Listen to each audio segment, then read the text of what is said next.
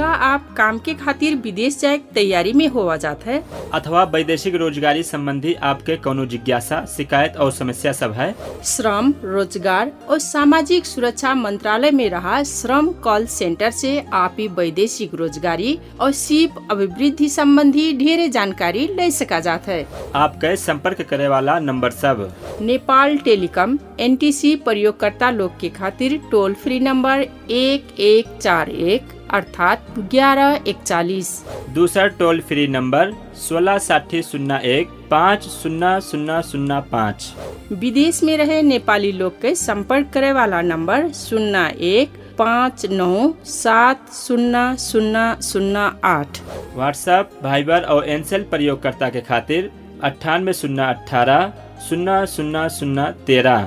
IMO प्रयोगकर्ता के खातिर नंबर 980130 00033। और श्रम कॉल सेंटर के Facebook page www.facebook.com/MOL call centre.